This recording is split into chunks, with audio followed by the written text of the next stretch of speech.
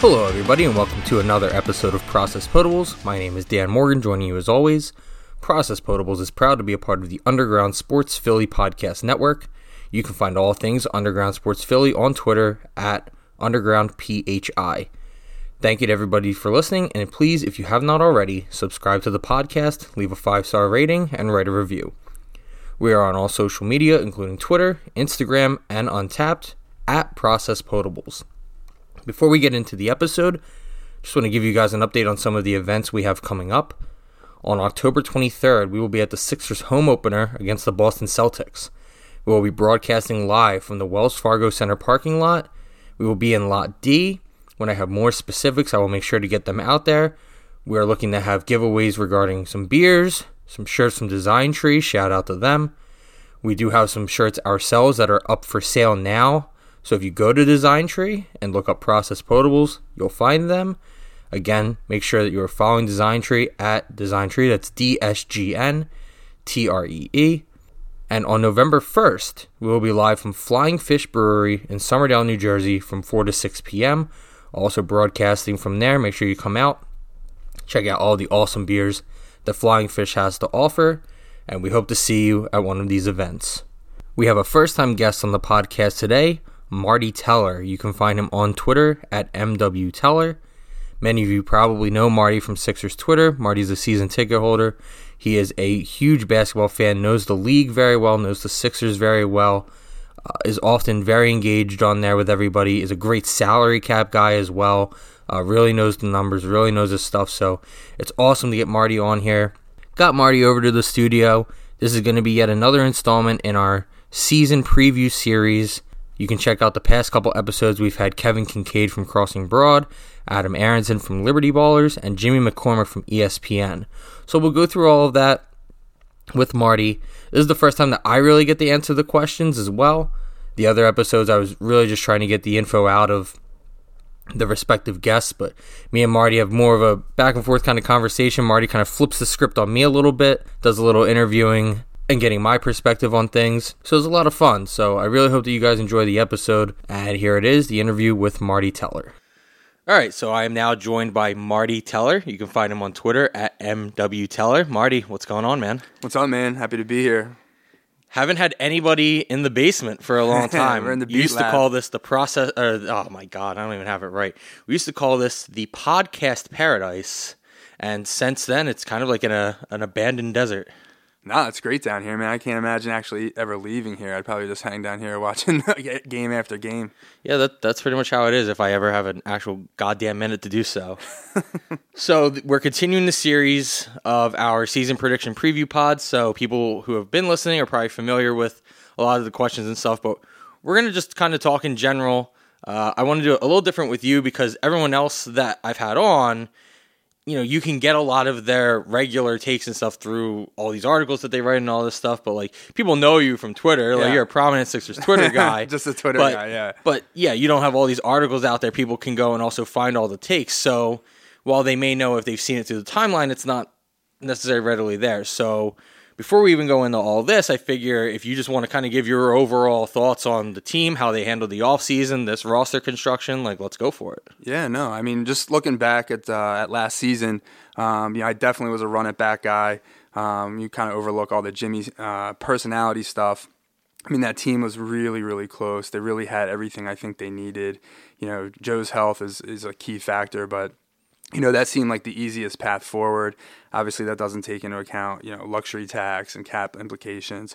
So given, you know, the circumstances, Jimmy wanting to retire in Miami and what have you, to end up with Josh Richardson, you know, Al Horford is a pretty good pivot by Elton. I mean, I got to give him credit. I think, praise for Elton, criticism for Elton.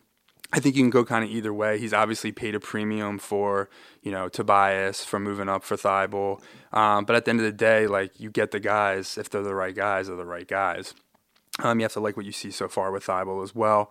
I like where they're positioned. I think if you just take a step back and think about, you know, the four players that really make up the core of the Sixers now. So Ben, Joel, Josh, and Tobias, just their age and what they're able to do and how they complement each other.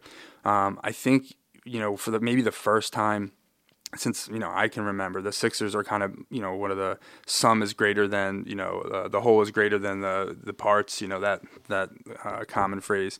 I think you take one of those guys away right now, and it kind of leads into like one of my big concerns I see here on your list. I think the team's going to struggle a little bit, but as far as a starting five goes, I mean, I think it's honestly the best one in the NBA. Yeah, I mean, that's been their MO since they got out of the process. These back-to-back 52-win seasons has been the starting five is always like, if not the best, one of the best net rating lineups in the league. It's usually the combination of them and a bunch of different Golden State starting lineups that are always up there. The issue has always been what comes after that. And I think right now, I think it's the best we've had it. That doesn't necessarily mean that it's good. You're talking about the bench? Yeah. Yeah. And just the not even so much the bench as a whole, but the way they'll be able to rotate. Because you have to consider that what we hear about this starting lineup is they're going to play together, but they're also meant to be staggered. And so hopefully even just their, talent and potential is going to offset the lack of bench, even though like you would think that's a weird way to utilize your bench.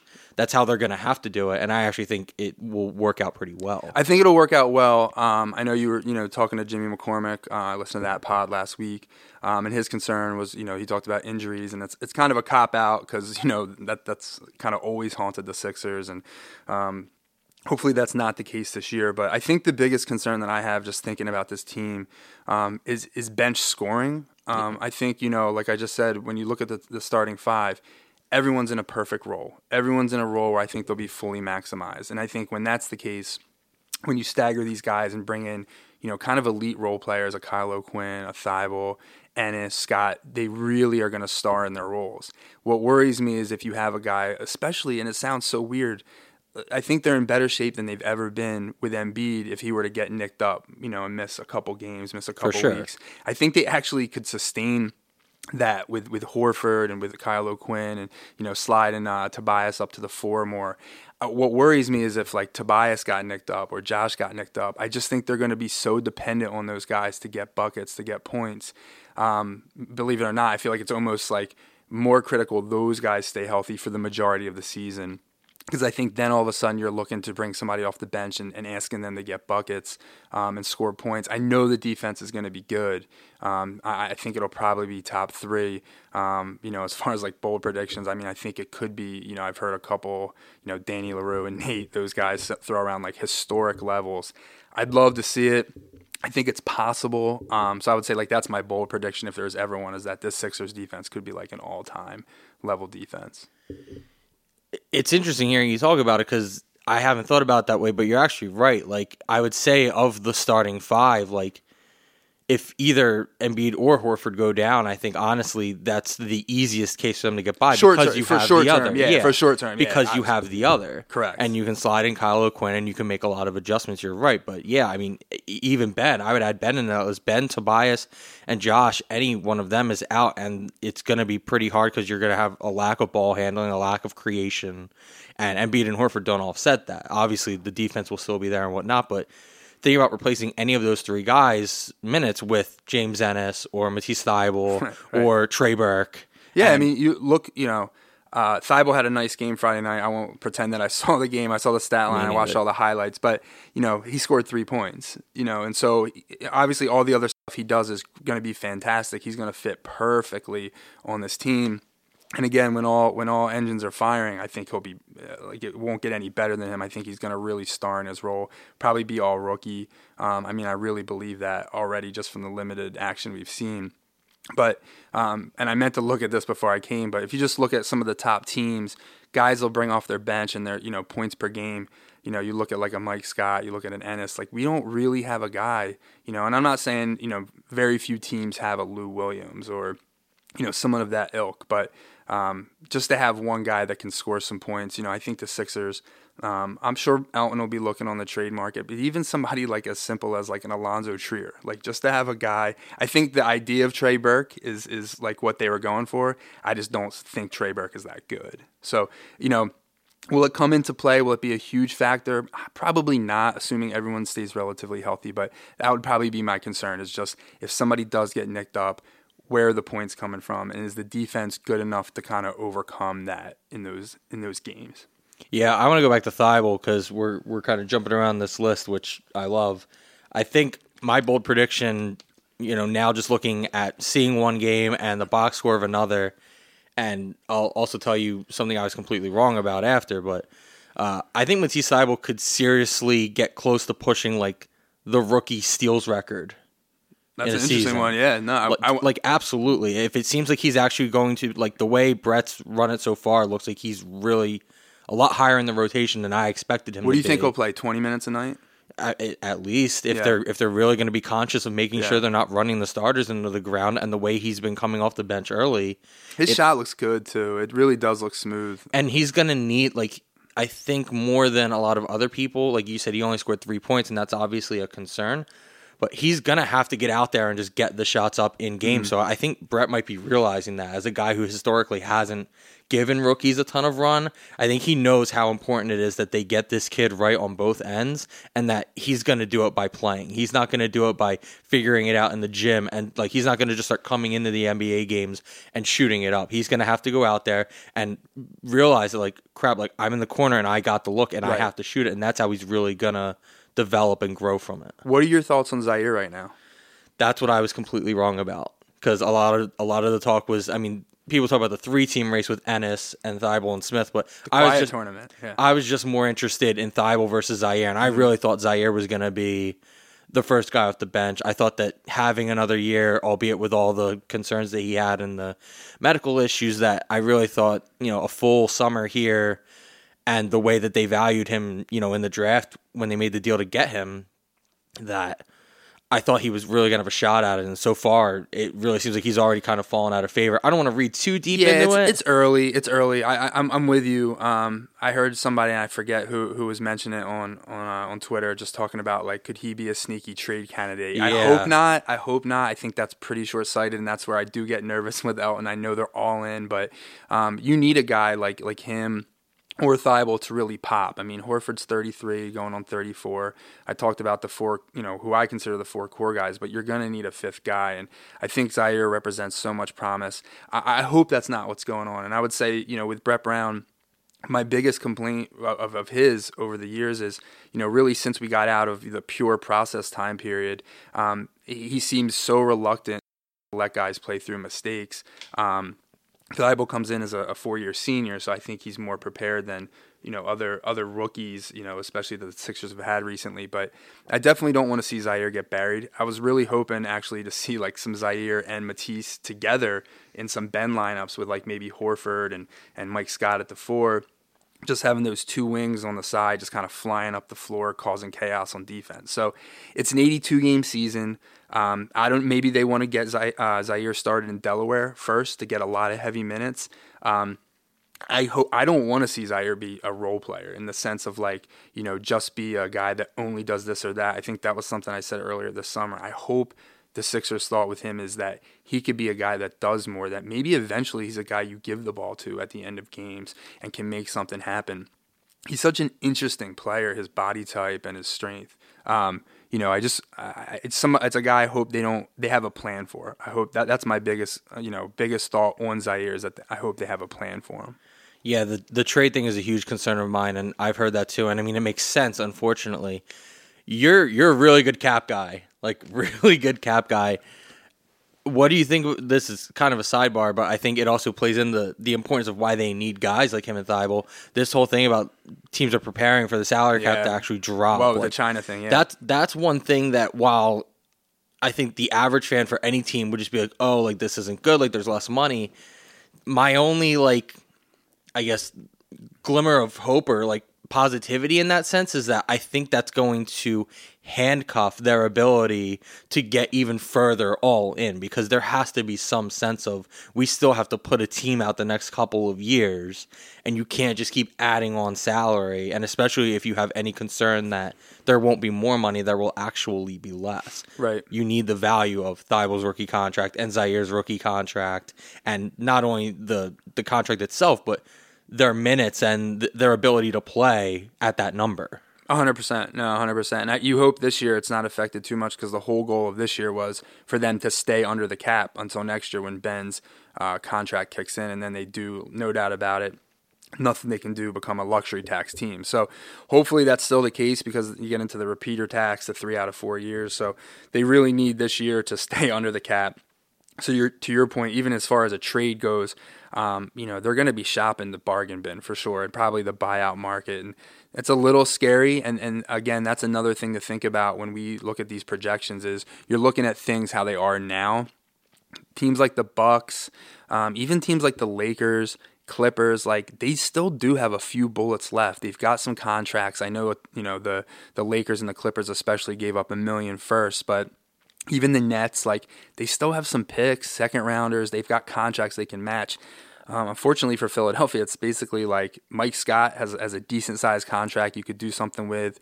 Seems like he's part of the team's plan. For the right player, maybe he's involved. But I don't know. That's the one thing to think about as you look forward is things as they are now may not be the same 6 months from now. So it's easy to say, yeah, we'll be better than Milwaukee, we'll be better than these teams, but those teams could go even more all in if that makes sense. Yeah, I think to the dark horse of Zaire being a trade guy, I think the other one to actually look out for based on a lot of stuff you just said is Kyle O'Quinn too, because if they use him early and use the first couple of months to really take advantage of having him and limiting the minutes and stuff, and you get to the trade deadline and you're confident in Embiid and Horford's health at that point, that you've done the work, and maybe even at that point they feel like they've gotten more work in for a guy like Norvel Pelle or even Christ Kumaje, that at that point if a team in a playoff contender is looking for a backup center and you can fill that role and you can use that as value, that he could be a chip, because come the playoffs, you really think he's going to have any run as like the third center on the team? Like I don't know. Like I'd be fine if he does, but yeah. I think they could either get by without needing that really at all, or they can get to the point where they feel confident they have a younger player that worst case scenario is filling that Greg Monroe, Amir Johnson, 4 minute a game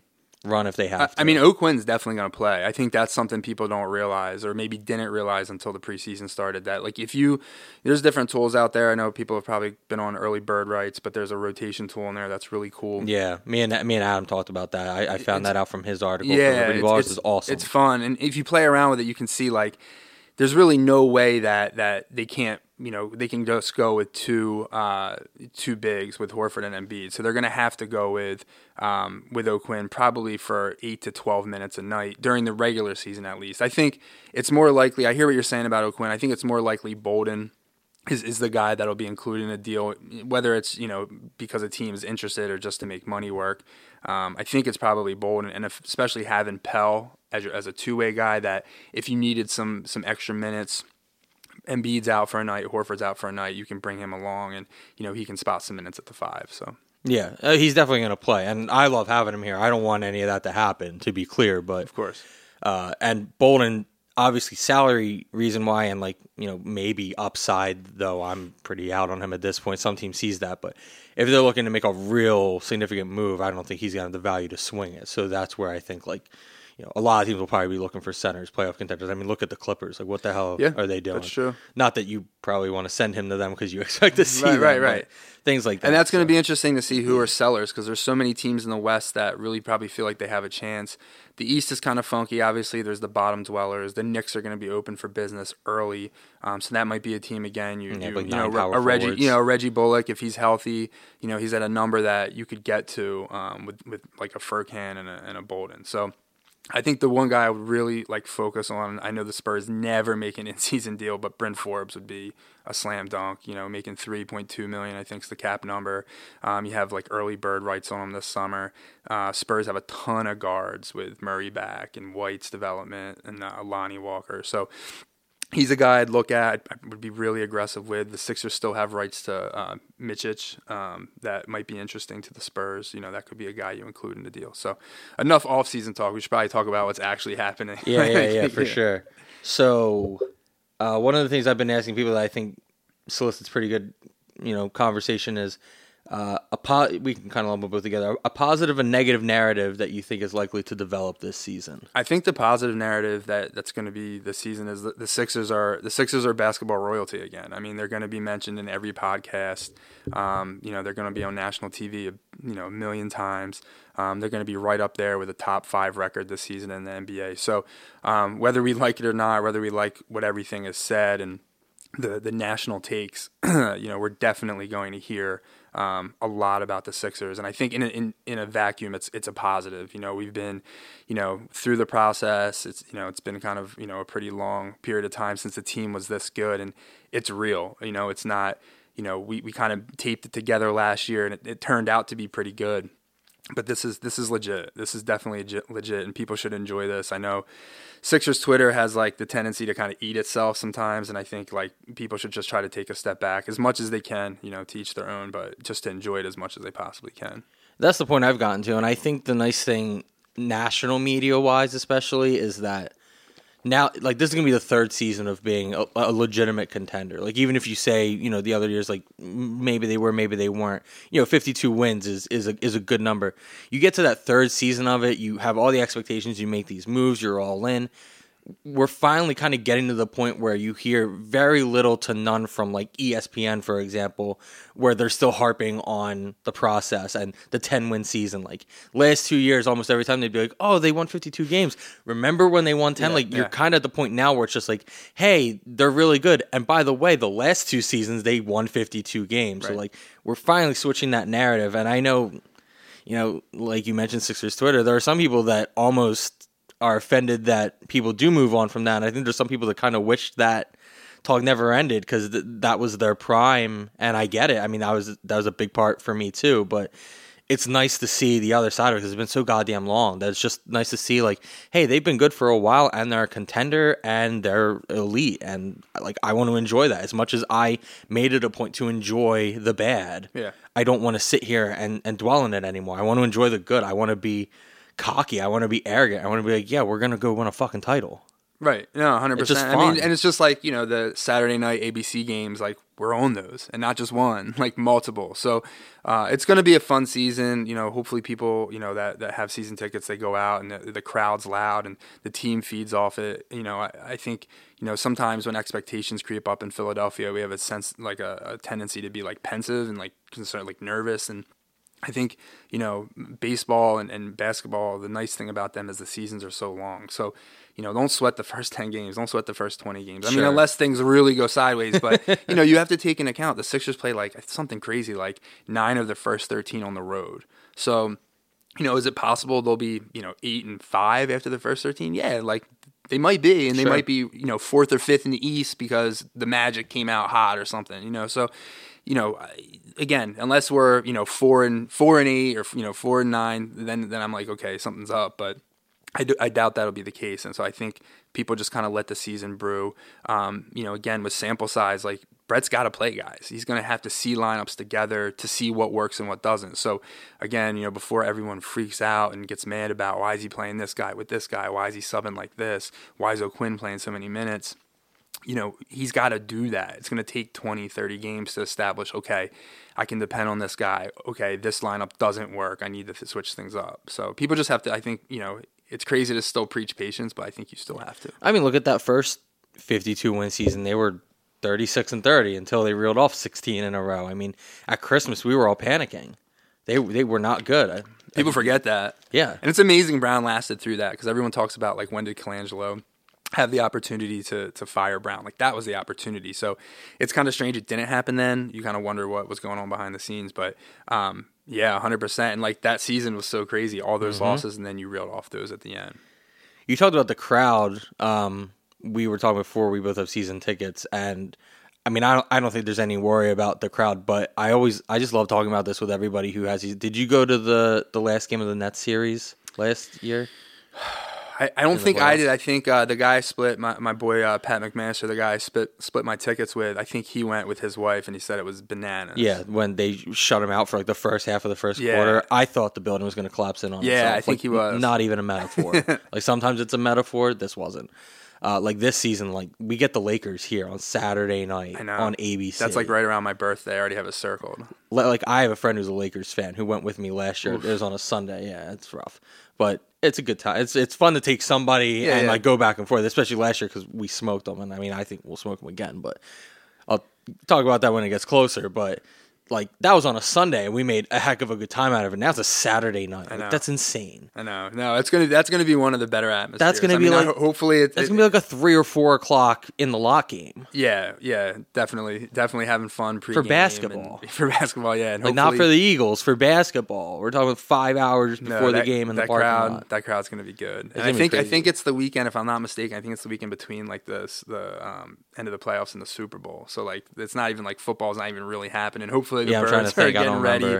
I feel like it's the weekend after the Super Bowl or something, because I think it's like the second week of February or something. I think it's into January. Okay, maybe. I think so. I have it circled. It's right near my birthday. Yeah. So, what's your worry? What's got you worried about the Sixers this year? What's your negative narrative that you think might develop? I mean, we talked about the bench stuff, and I guess I don't know if I really have any huge concerns with the play of the team. My worry all stems back to Zaire. I'm worried that there's something deeper there. That's your worry. That's not like the narrative, though. Like, the narrative, like it's gonna keep bubbling up because I think people expected him to be prominent, and if Thybulle's going to get all this run, and we already know who a lot of the other role players are, that I'm scared that there's going to be this like rumbling of why isn't Zaire playing? Like, what's the issue?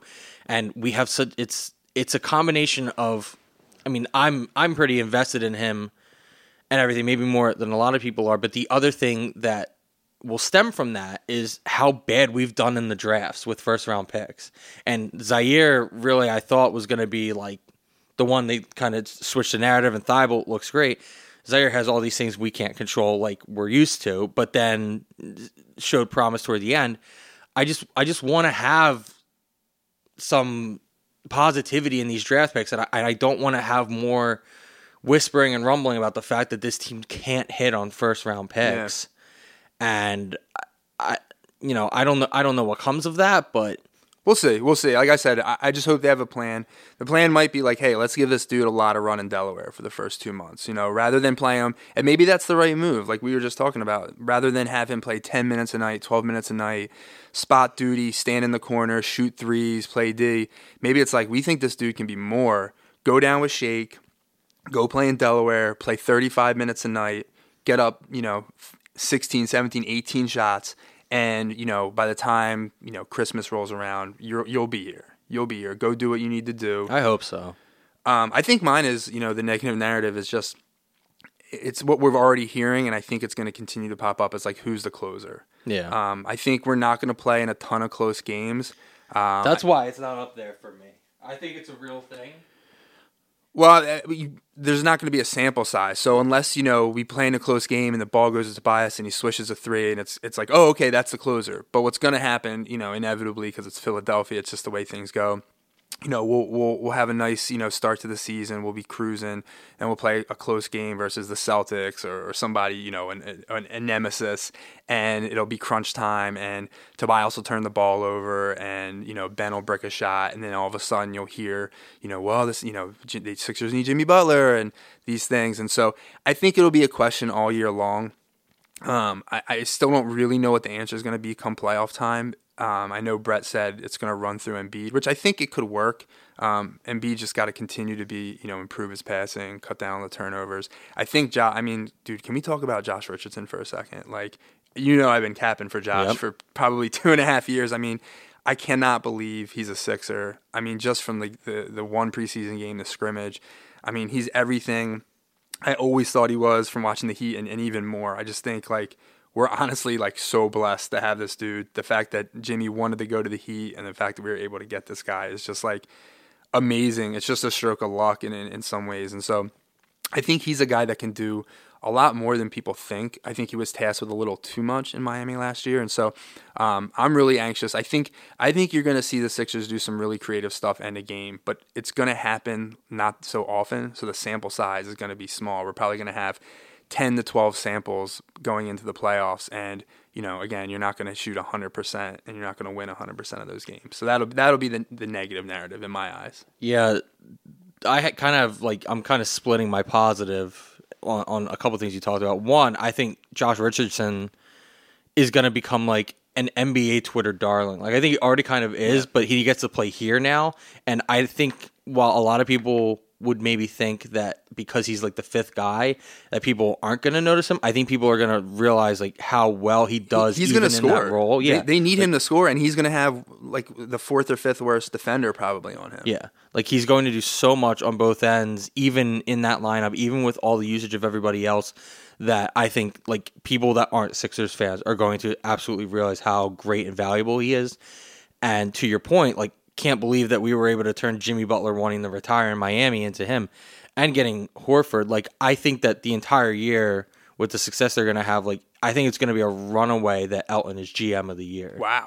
That's a bold prediction. Runaway.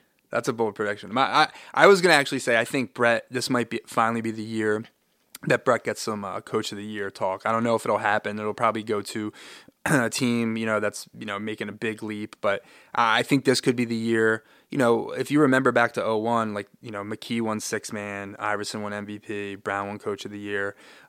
If the Sixers do as well as I think we all think they will, they're going to have 3 All-Stars. They're going to have 3 guys make all defense. They're going to have Thibault on the all-rookie team. Brett Brown's going to be top 3 for Coach of the Year. Who are the 3 for all defense? It'll be Embiid and Ben, and I think Josh is going to be on it. I do. I think it's going to be Josh Richardson. I think Horford's minutes are going to be low enough. I think his minutes are going to be really low. I was looking last year with the Celtics. He only played about 28 minutes a night. Oh wow. I think he might play even less. Again, just to kind of conserve him. He's probably going to play more games than Embiid, so I could see his minutes per game really being around like that 26, 27. Where do you stand on, like, Embiid came out and said that it's not the, like, he'd rather play more games, less minutes than he's not worried about nights off as much as he is about, like, less minutes in games. Do you think that can make sense for him?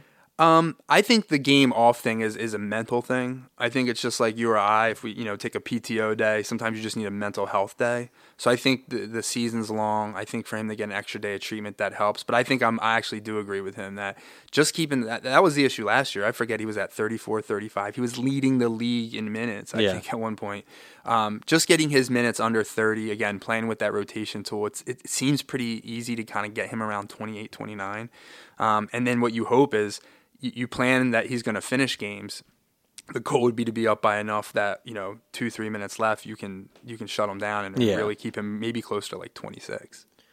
Yeah, I agree. That and to that point, because I think I talked about this with Jimmy too about the closer thing, and I said my concern with that isn't necessarily who does it, because I know Brett said it would be Joel, but I think Tobias Harris will be the guy, and I feel confident that he can do it.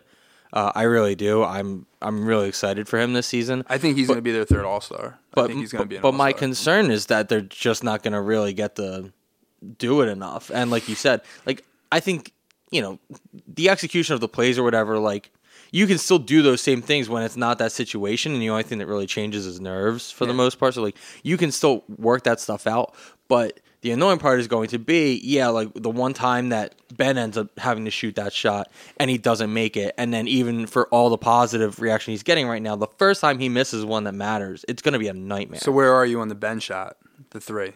How are you feeling about overall the whole narrative of Ben shooting and him making the 3? Like where's your head at with him? I felt really good over the summer. I felt really bad when I heard he didn't basically take a shot in the scrimmage. I loved the 3. But my concern is that it felt super premeditated. It felt like he was baited into it. And I mean, it looked good. I don't have any issue with how it looked, but I still just don't think he wants to do it. So you think more triple doubles than 3-pointers? Yeah, probably. I wasn't there when I made all the questions up. When I wrote all this, I wanted to be the one that said 3s made. And over the last week or two, I've kind of brought myself back down and said that.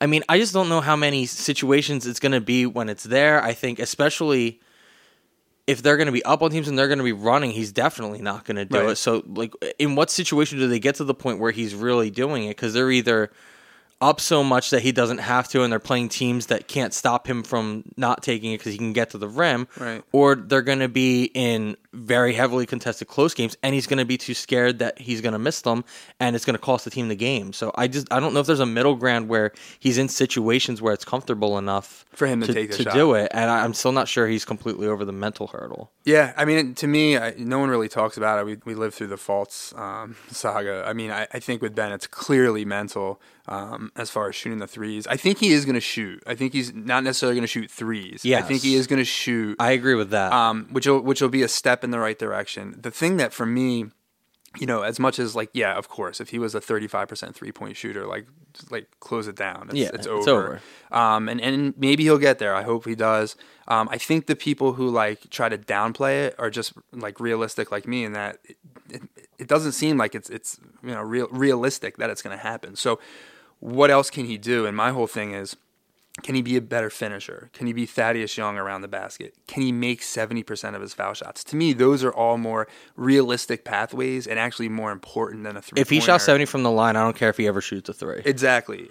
And again, I know the mid-range is the worst shot in basketball, but if he can get more confident from the line and all of a sudden he can just dribble into those elbow jumpers, not fade away as with his back turn, even if his feet aren't great, just pulling up. And he had one the other night on a fast break against Charlotte. I saw that looked pretty good. Again, the form's never going to be right.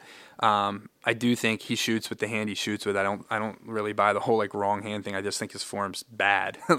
But I think those will be what we see this year. I think the threes, they'll be a handful, and it'll be, he'll make a couple and he'll miss some badly, but I don't think it's going to become a real part of the game. That shot against the Hornets is the one that I need, and it's what I've been saying it for months, if not years, at this point, that the main thing we saw in the playoffs that teams would stop him is they would basically have two guys wall him off at the free throw line. Hit that. So if he can just pull up right there and hit that, that's it. That's all I need. And with the size the team has, it's almost like I'm not a big hockey guy, but it's almost soccer. Just get the ball up there and then let our guys dive. Exactly. Yeah. All the more with this team, especially if he's out there with both Embiid and Horford, for example. Exactly. Even if he misses it, if two guys walled him off at the line, exactly. Who's going to stop them? Right. Who's boxing out? Right. I agree completely.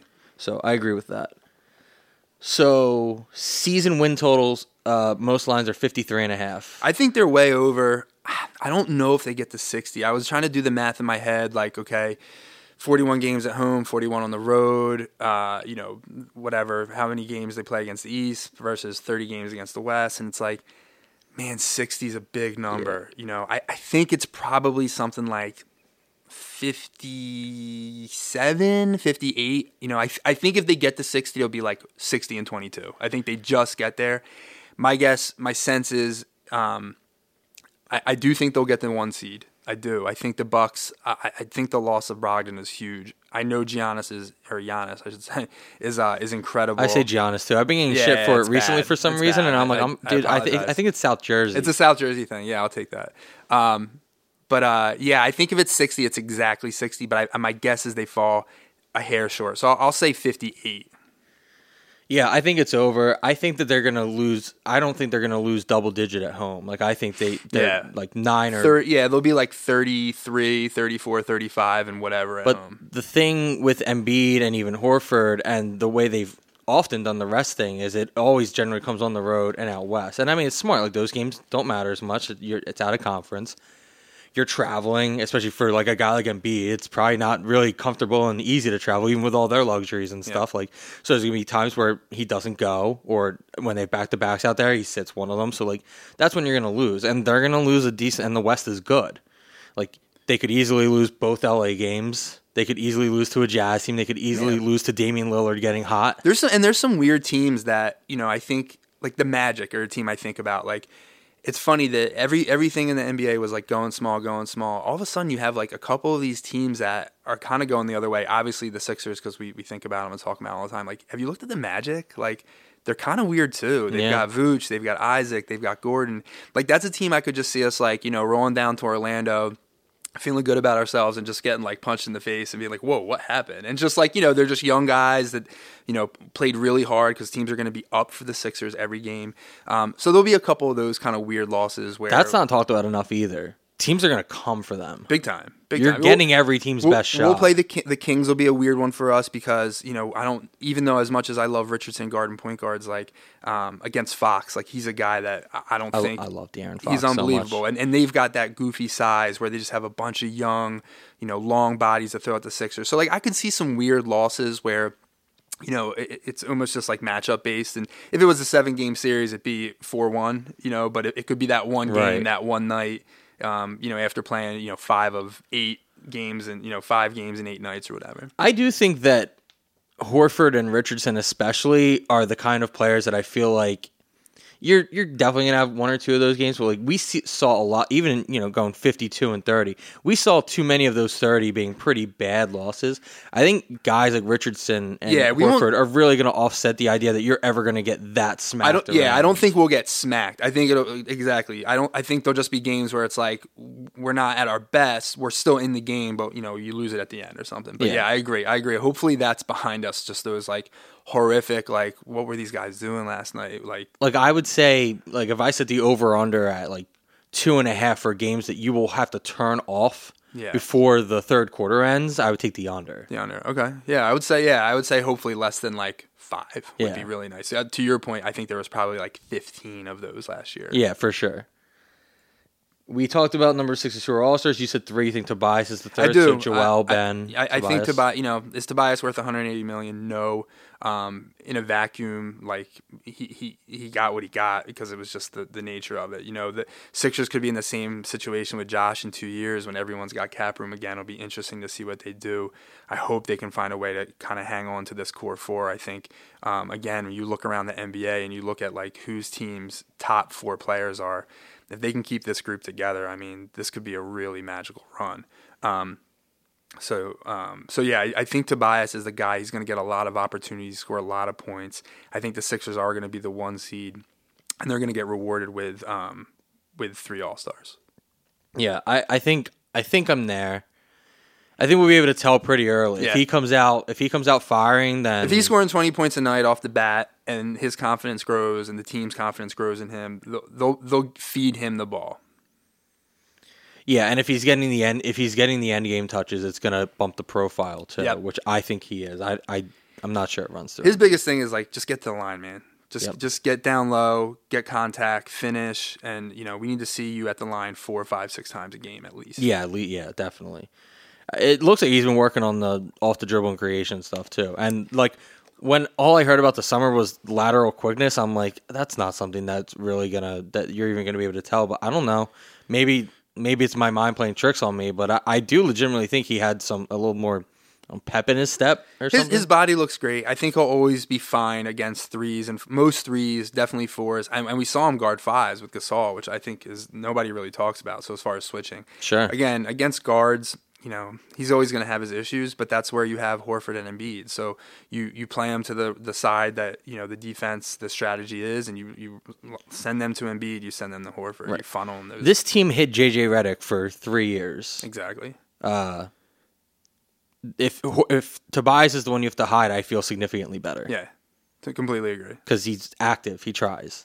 And he rebounds. He rebounds, and I think that's another exciting part for this team is like they're going to defend well. They're going to have guys like Tobias, Josh, Ben, obviously, that can grab boards and just go. And so even though we're bigger and you might think slower, I think we're going to get a pretty decent amount of transition points. I don't think you answered the Ben Simmons question. You asked it to me, but I don't know if you answered the triple doubles or the 3-pointers. Yeah. I think it's going to be triple doubles. I'm like you. I was really hopeful for the 3s, but I didn't necessarily think it was a guarantee. If he's not putting up 2 of them a night right now in early preseason, again maybe he'll take 1 a night. I could see him taking 1 a night. I just don't know how many he's going to make really. So I think the safer bet's probably triple doubles. I think he'll get close to probably 20 triple doubles. I was gonna say actually like I'd probably put money on like 20. Yeah.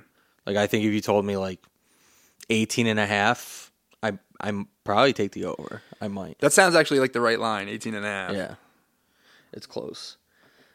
Second leading scorer. Tobias. Yeah. I think that's pretty much the consensus. You talked about end of season a little bit. We already did all NBA, all defense. So I think all defense, you had said Embiid, Ben, and Josh. Yeah, I think they'll get on there. Whatever, 3 of the 10 spots. I think Embiid will make first team All NBA. Ben will make third team All NBA, and I think that'll probably be it. Yeah, I agree. I don't think anyone else gets there. The all defense is going to be crazy, especially you said some people like I think you said Nate Silver, so like projecting historic level defense like Nate Duncan, our boy Nate Duncan. Yeah. That it's not out of the conversation. It's not out of the realm of possibility. 4 of them. That Horford gets there too. Like you said, the men's go down. It would be historic. It would be crazy. I'm honestly, I still think Josh Richardson is like I think this is the year that he gets like recognized. It's the same way last year where we really felt Ben deserved that recognition, and I think his gameplay merited it, but you kind of have to like earn the rep. Like you have to have that season where you deserved it and didn't get it before you get it. And I think you have to realize like Josh has a chip on his shoulder, man. Like you got traded, for Jimmy Butler. I mean, I get it, but like he loved Miami. Like if you hear him talk about his relationship with Bam and some of the guys down there, so like they got rid of him. They chose somebody else over him. I think he's going to have a little chip on his shoulder, and I think that's only going to be to our benefit. Yeah, that's a great point. I think you answered the 2 playoffs. So you said you think they get the 1 seed. I do. I think now is that more? I guess if you have to weigh it evenly, is that more just Sixers much better even than many project, or do you think the Bucks actually fall off more than? I don't think the Bucks Sixers? Fall off. I think the Bucks will maintain sort of where they were. I think they're going to take a quarter step back with the Brogdon, losing Malcolm, and I think the Sixers take 3/4 of a step forward. And I think when it all nets out, I think the Sixers probably are a game or 2 better than them. They play Milwaukee. I think right they're the like second to last game of the year. I saw that. That's going to be a really fascinating game, especially if it matters like that. Right? I think might. It could. It very well could. I think it's a home game too. Yes. I think it is. It is. So yeah, they're here for Christmas and they're here then. Wow. I think it's like April 7th, and then the last home game was like the 15th against Charlotte. Yeah, we know way too much about the Sixers schedule. Which will be the 32nd game against Charlotte for the season. Right. Okay. MVP or Defensive Player of the Year type awards. Over anyone. Like from the Sixers? Yeah, I mean, you can just say who you think they will be if they're not Sixers, but I mean, talk about any Sixers you think that are in contention for that. I mean, I hate to say it. There's going to be, you want to talk about like narratives or whatever, tropes, as Jimmy was saying. I think Anthony Davis is going to get a ton of MVP push from like the national media. I don't know where the Lakers come in at. I have my doubts about them, but then at the same time, you got LeBron and AD out there. So if they're healthy, they'll probably be a top 3 seed. I could see them being as low as 4 and 5 though if those guys get nicked up. So I don't know if I really know who the MVP will be. Harden and Westbrook are going to split the vote down there in Houston. I don't think Embiid will play enough games. I just don't. He's always going to get penalized for that. Steph is the popular choice. Again, if he stays healthy, he's going to have a ton of usage on him, so that worries me a little bit. It could be a really fun year. It could be Giannis again. It could be as simple as that. Like we might just all be overthinking. I think Giannis is the easy one. I think if I had to pick a second person, I think it's Jokic. Interesting.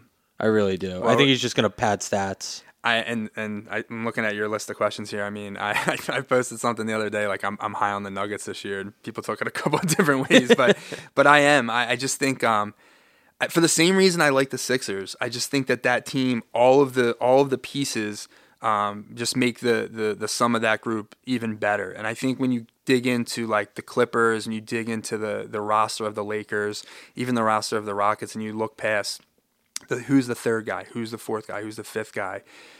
I really like that Nuggets. The Nuggets roster. are 8 to 9 deep. They're 8 to 9 deep, playoff, but not even just role guys. Like guys that can do a lot of different stuff, and they've got a move in them. And I think that's a team that would be an unbelievable destination for Beal. So yeah. I like them getting to at least the Western Conference Finals.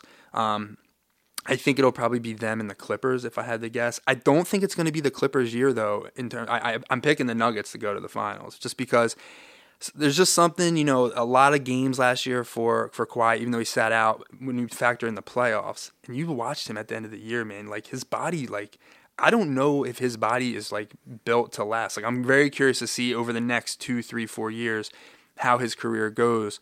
Same thing with George. I think Yeah, George is one the of one my that concerns me. One of my favorite players. If he was a Sixer, I would be like, it'd be unbelievable. And he's a guy they should have probably, pursued harder when he was available back in the day. But he's another guy that, like any team, but he has these injury concerns that I just wonder, again, when it's all said and done for them, are they going to have enough health to sustain it? But I think they'll be there. I think their depth is really good too. And I just like the Nuggets, man. I'm with you. I think Jokic, that's a great call on MVP.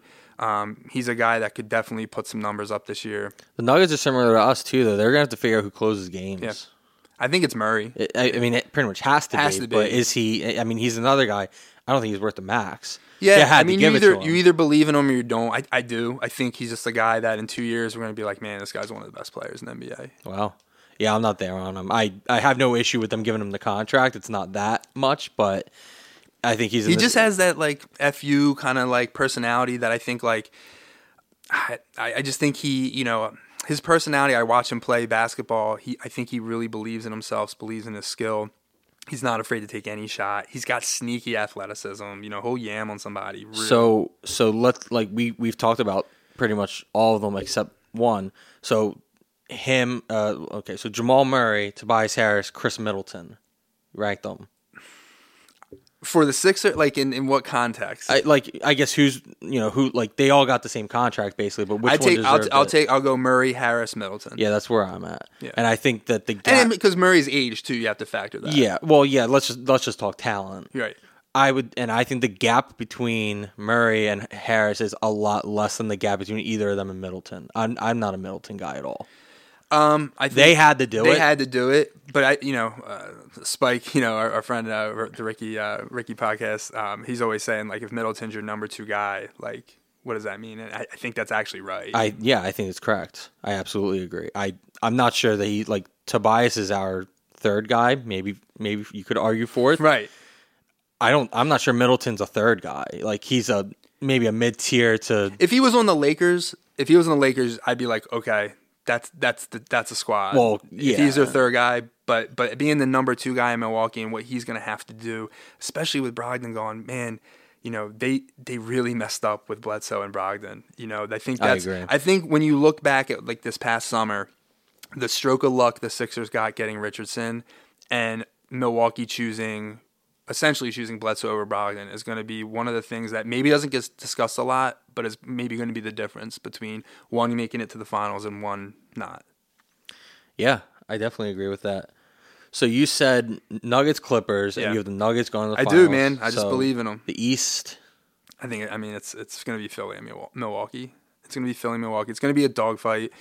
Giannis, I think definitely MVP number 1 or 2 this season, and he's going to drag that to 6 games. I think we're all going to be like, biting our nails, and be really nervous. But I don't think it'll go 7. I think we'll have home court. I think we'll, win our home games, and I think we'll get Game 6 in Milwaukee.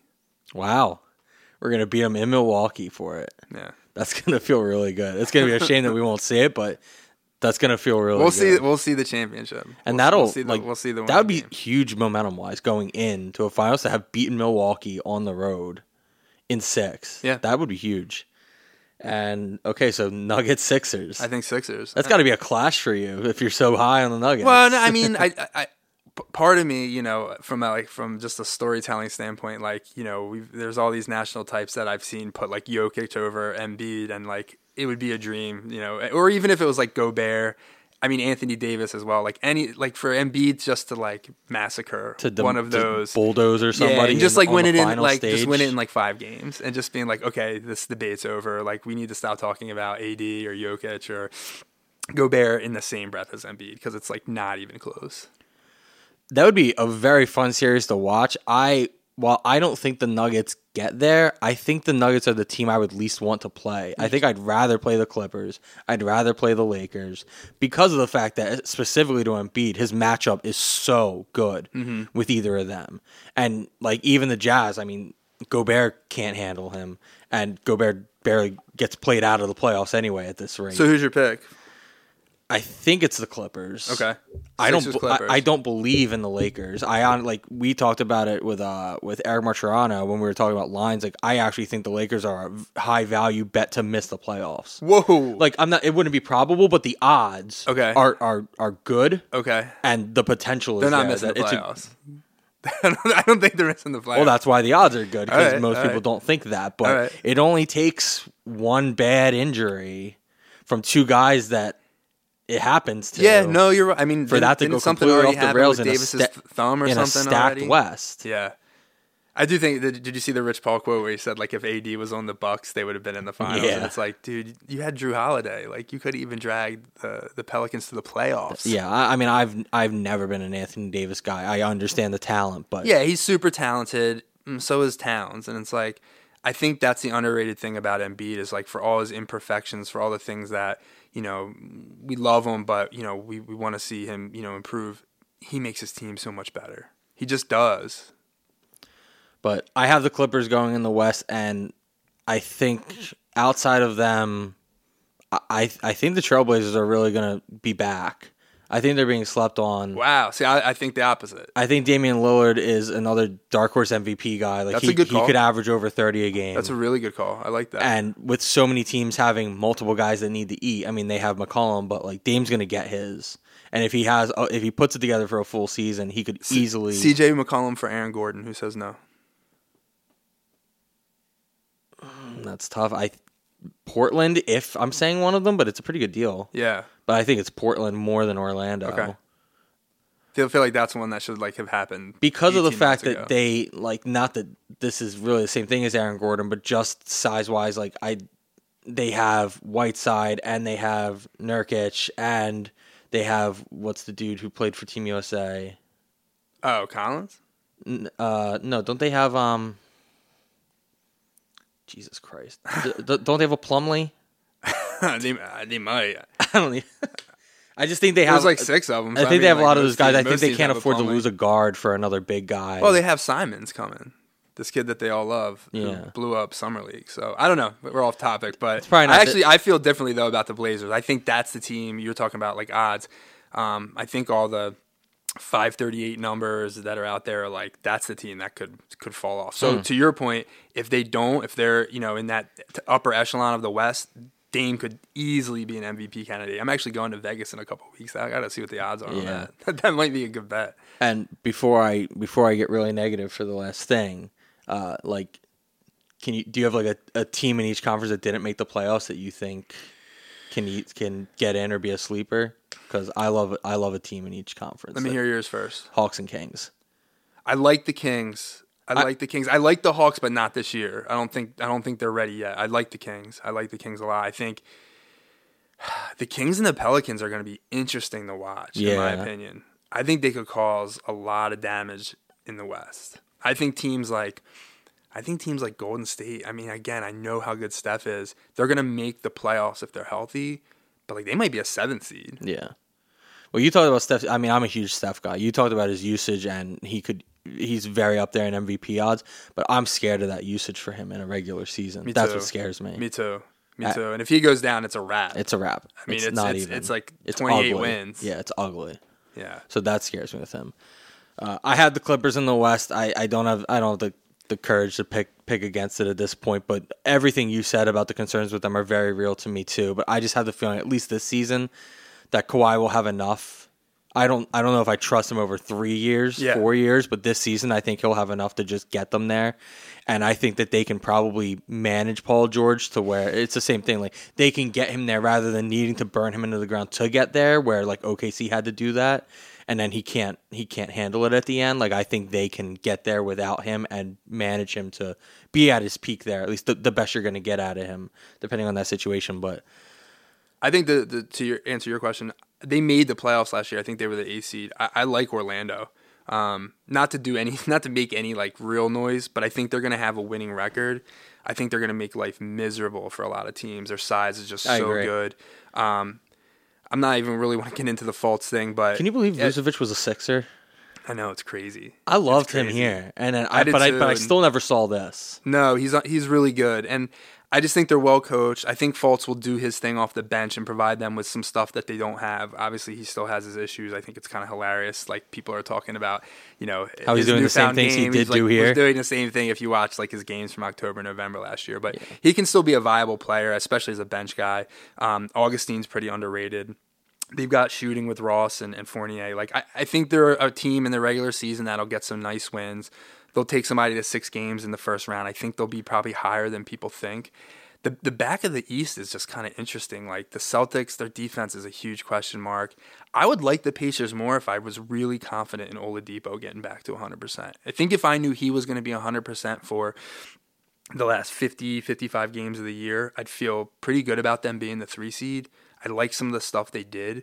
I think they've got to move in them potentially. Yeah. But I love the Pacers, but you're right. Yeah, it all depends on Depot getting back. I'm just not sold. That's a weird, tough injury. So I think Orlando's a team that I would love the Bucks have to play in the first round. Yep. They could really actually give them trouble. I'm telling you, they're the team that, when they're matched up against the better teams is going to look well, and then they'll lose stupid games. Yeah, they'll lose to the Hornets. Exactly. Yeah, they'll lose twice to the Hornets. And it'll be the one game that Terry Rozier looks really good. Yeah. But with the finals, man, I'm not sure about Milwaukee. I'm not sure we get there. I have a bad feeling that this is an Eastern Conference Finals loss. Oh no. I don't want to be that guy. Okay. And most of the time I'm going to just be arrogant as shit and say that we're going. Okay. But in a pure analysis perspective, I think Giannis last season is just going to cause him to come in like a fucking steamroller, and I'm not sure that they can stop him. I mean, we've seen every single person on this team, as good as we think this defense can be, we've seen him beat everyone on this team. We've seen him go at Joel and win. We've seen him go at Horford and win. We've seen that he can just absolutely steamroll Ben. Like, they have a great team defense, but do they really have an answer for him if he's on? We'll see. I mean, you're starting to make threes now. We'll see. I mean, it's the age-old question, like, can a great team beat a great player? Right. And it's going to be a great matchup. It's going to be awesome. I still hope that they have to play Orlando in the first round. Yeah. We might throw a parade if Milwaukee just gets knocked out before we see them. Wouldn't that be funny? That would be crazy. It'd be crazy. The great thing would be like if the Celtics beat them. Wouldn't that be hilarious? And then we get to beat the Celtics to go into the finals. Yeah. There's so many things that can happen that are going to make this fun. It's going to be a hell of a season. I agree. That's all I have. You have anything else? No, man, I appreciate coming on. Like you I said, I don't really have a platform, so I just like to BS and kick it about the Sixers. So, dude, anytime this can be the platform, man. Anytime, cool. Please Thanks come for over, having hang me. out. This was awesome. All right, appreciate it. All right, again, you can find Marty on Twitter @MWTeller. This is Process Potables. Thanks everybody for listening. Cheers.